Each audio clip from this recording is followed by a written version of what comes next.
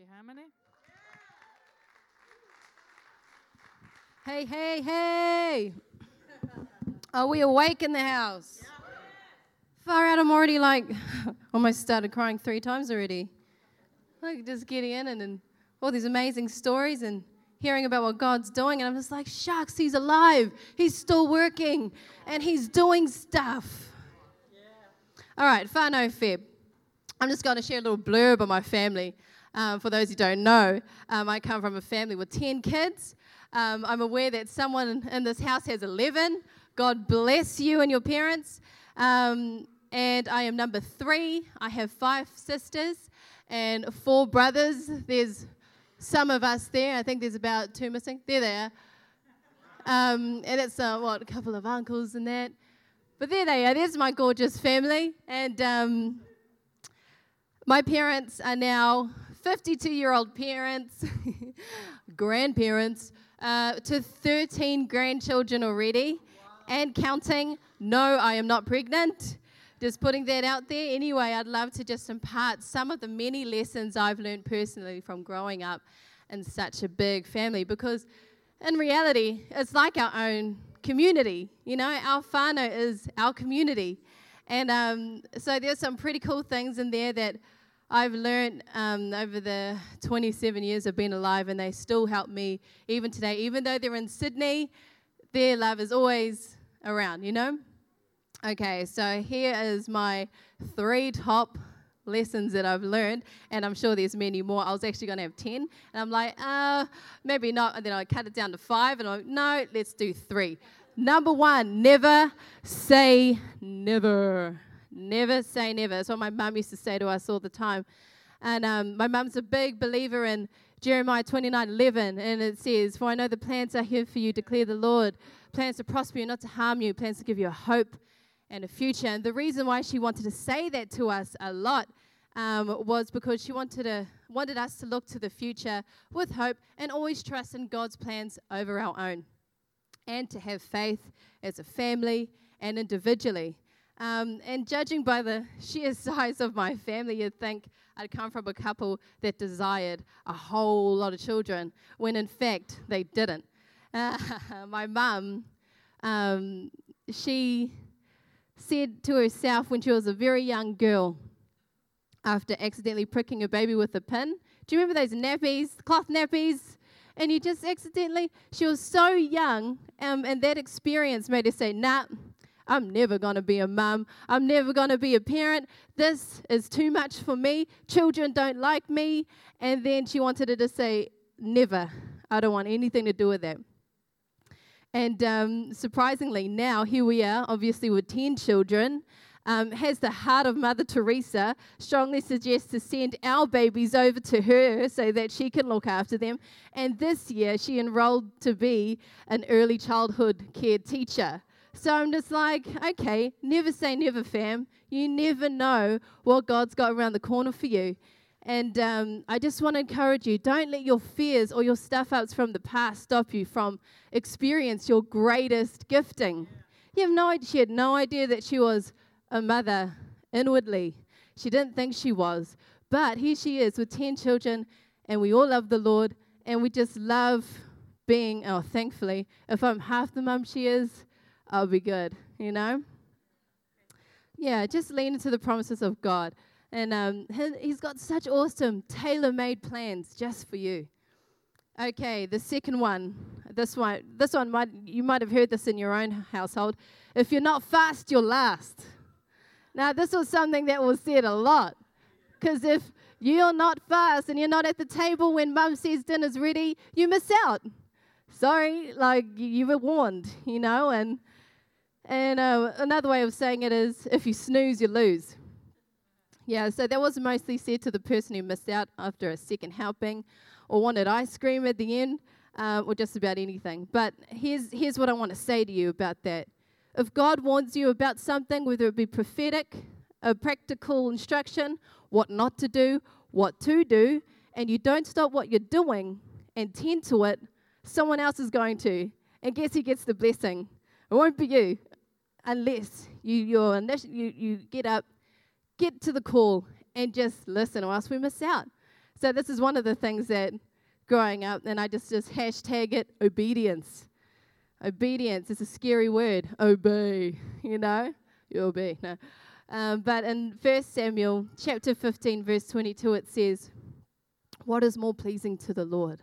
Your burnt offerings and sacrifices, or your obedience to his voice? Listen, obedience is better than sacrifice, and submission is better than offering the fat of rams.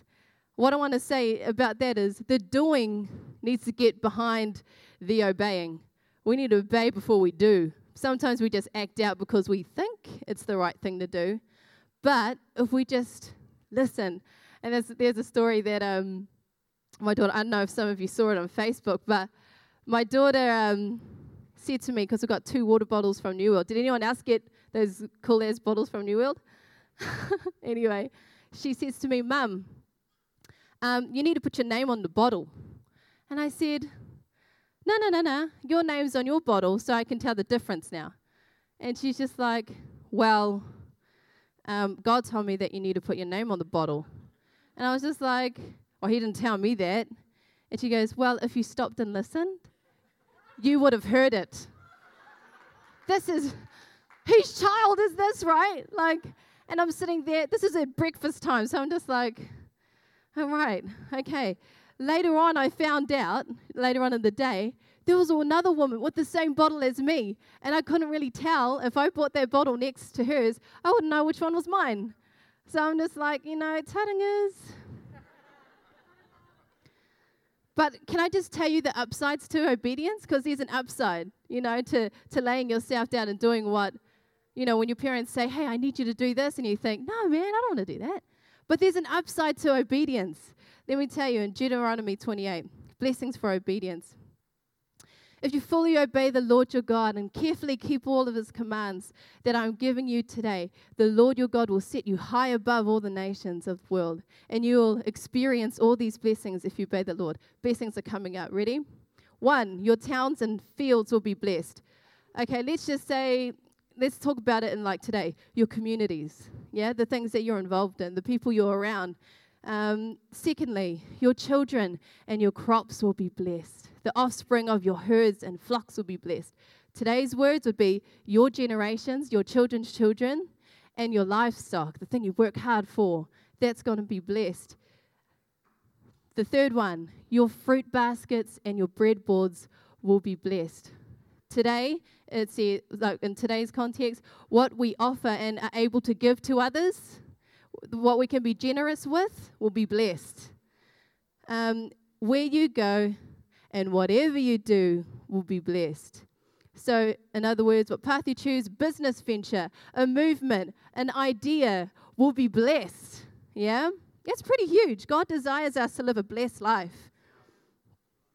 We can have it all when we use our tarangas, our ears that come from a relationship with Jesus. And like Wayne said, it is legit. It's not something that we talk about. It's not something we fake. It's legit. I'm not even joking. Okay. Those who've been together long enough will know that once you're in the same boat for a while with your with your better half, you soon discover their heart, their desires, and their dislikes. And the same goes for God. You sit in the boat with him for a while, you're going to know something about him, yeah? Cool. Third one. This is the last one. How am I going? Sweet as. Mark chapter 9, verse 35.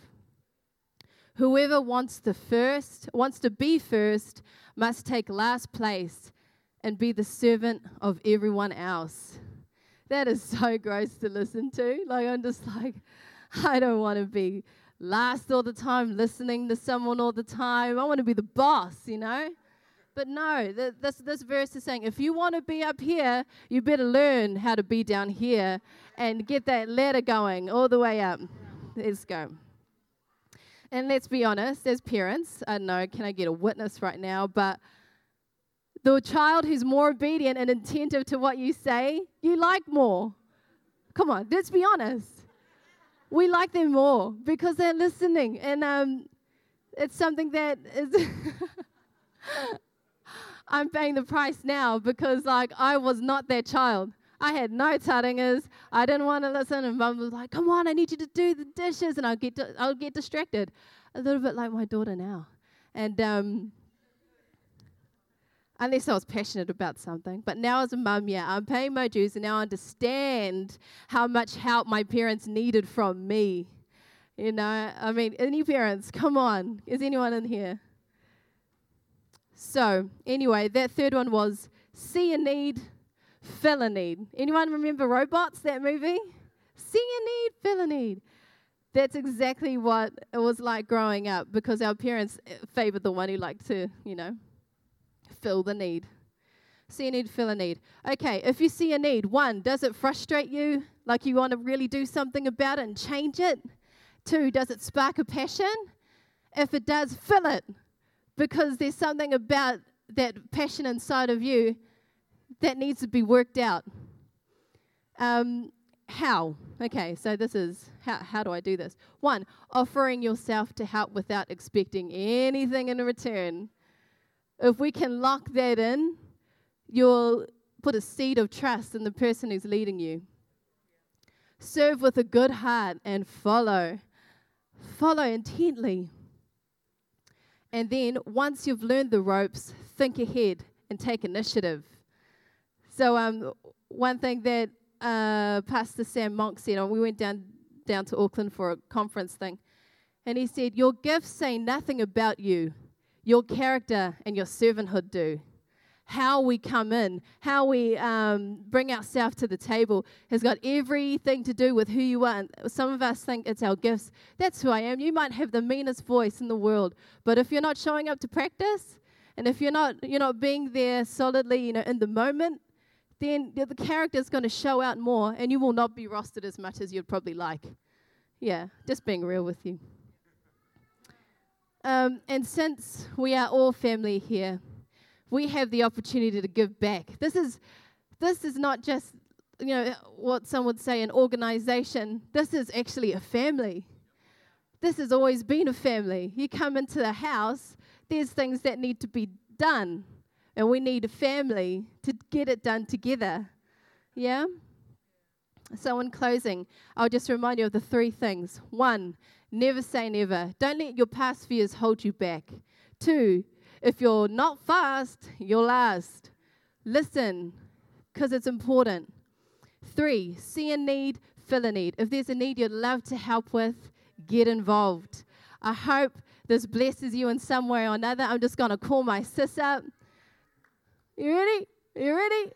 Come on, can you just give a shout for Charlotte? Yay, yay, yay! Oh.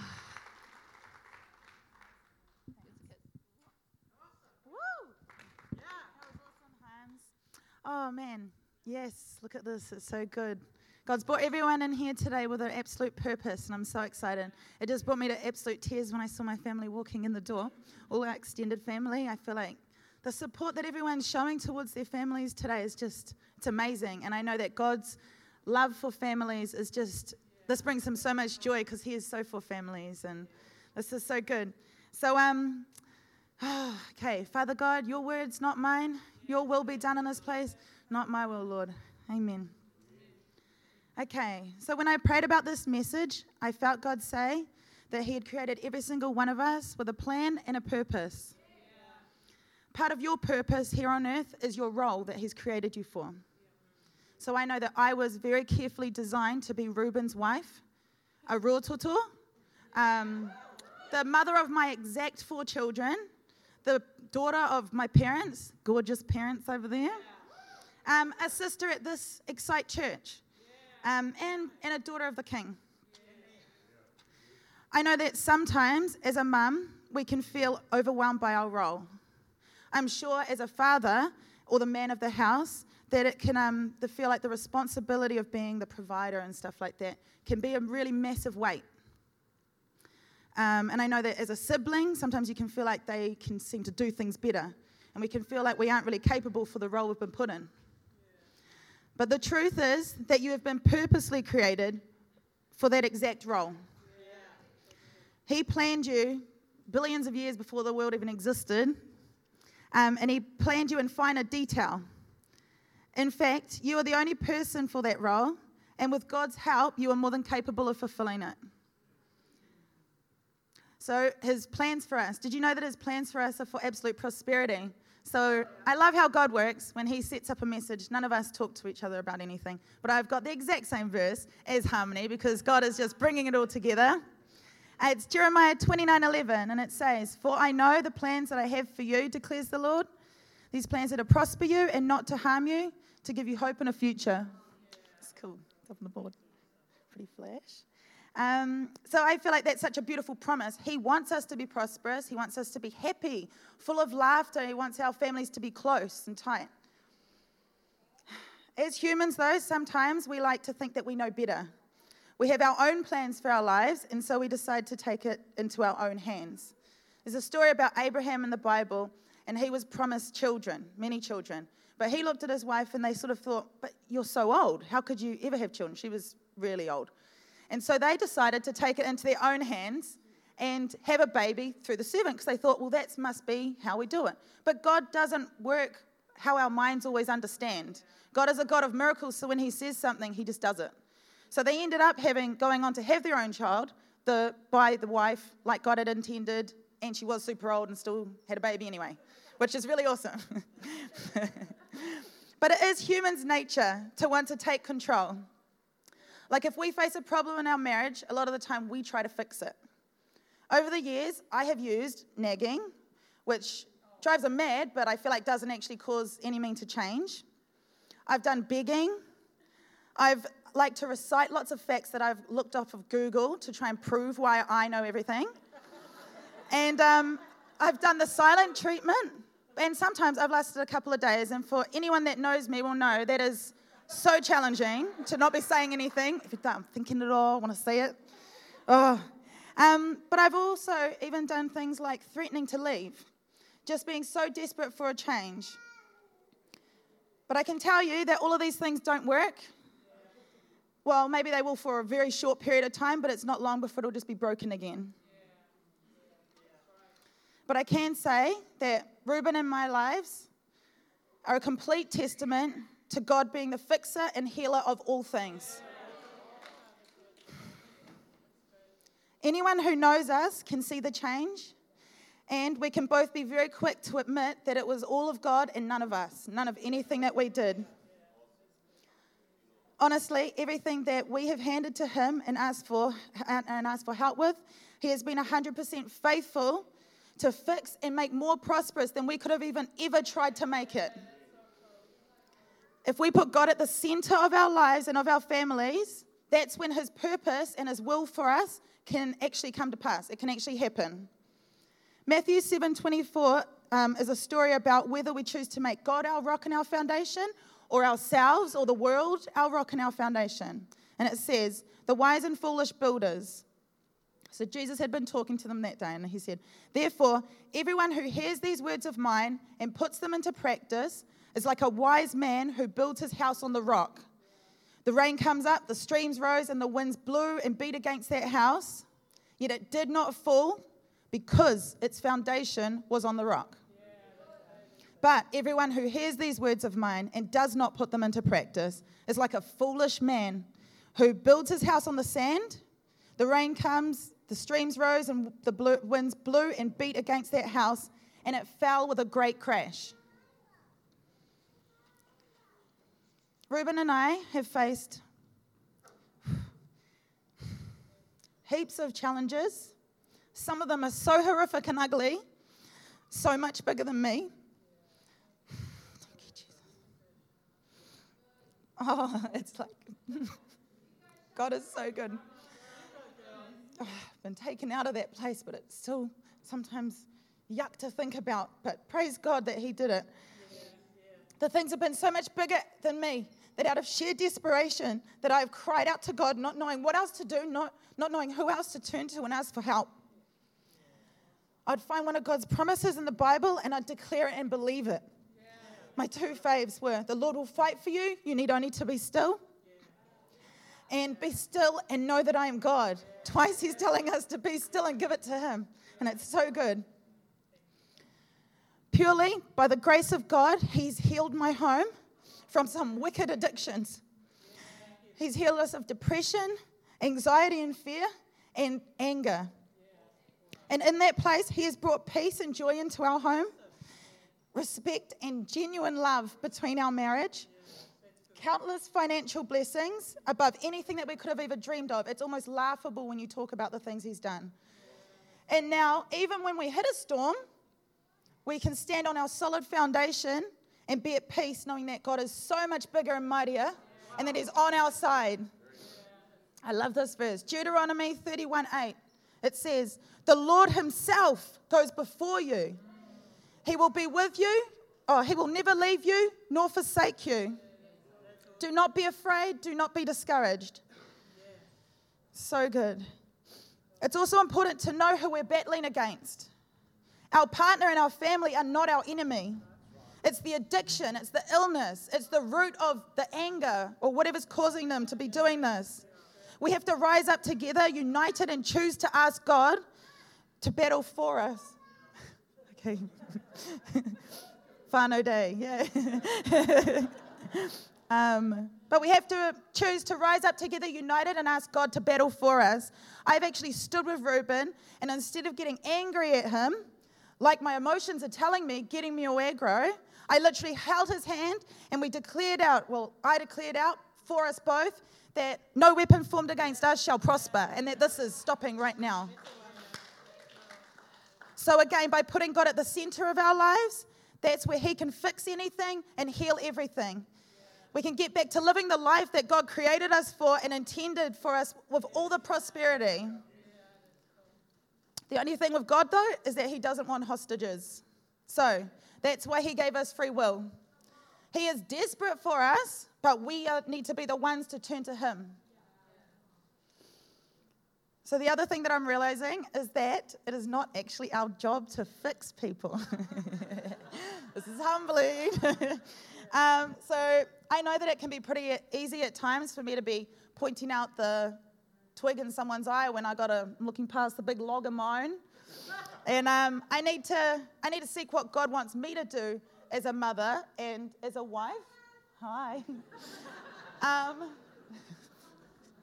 Isn't he beautiful?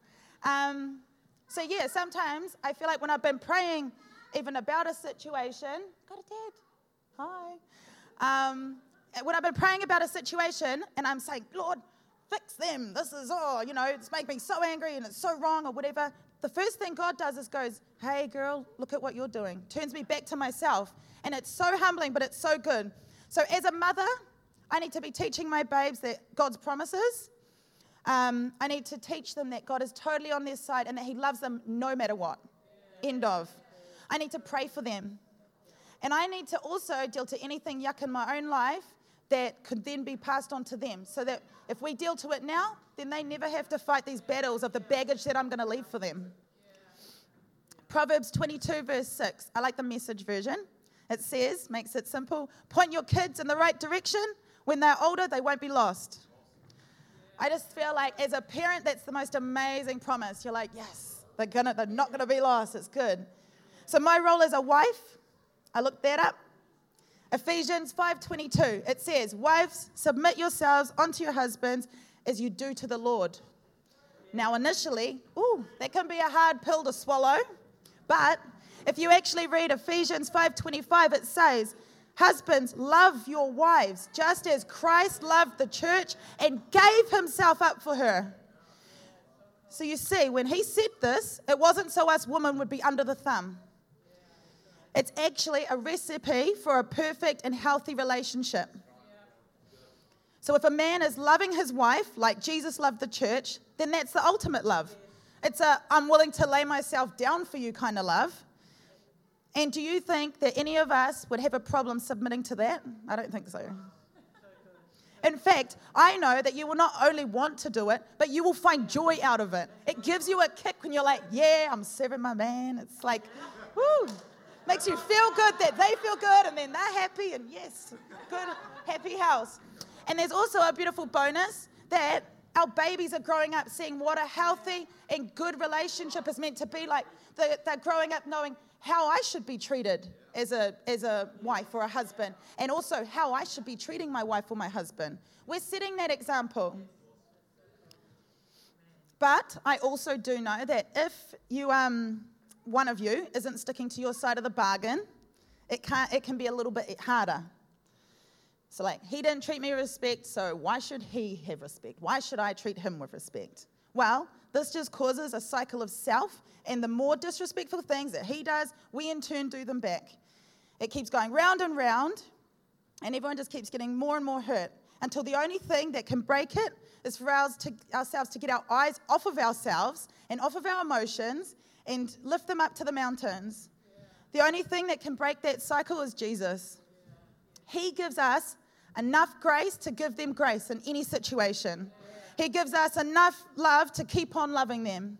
And he gives us patience and forgiveness so abundantly that we can always forgive in any situation.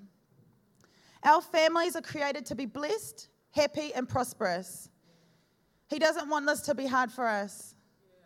So if you have something that is holding your family back, or maybe something needing healing to get back to being the man or the woman that God has actually created you to be, then it's literally a matter of asking him, claiming his promises for you and your family. You can actually choose to do this today. You will be healed of anger, unforgiveness, addictions, illness, broken trust, fear, everything. And also, if you've been praying for a family member, maybe a cousin, a brother, a sister, a parent, a child, please know that your prayers have been heard and that God is a faithful God. I just wanted to finish up with a verse about love.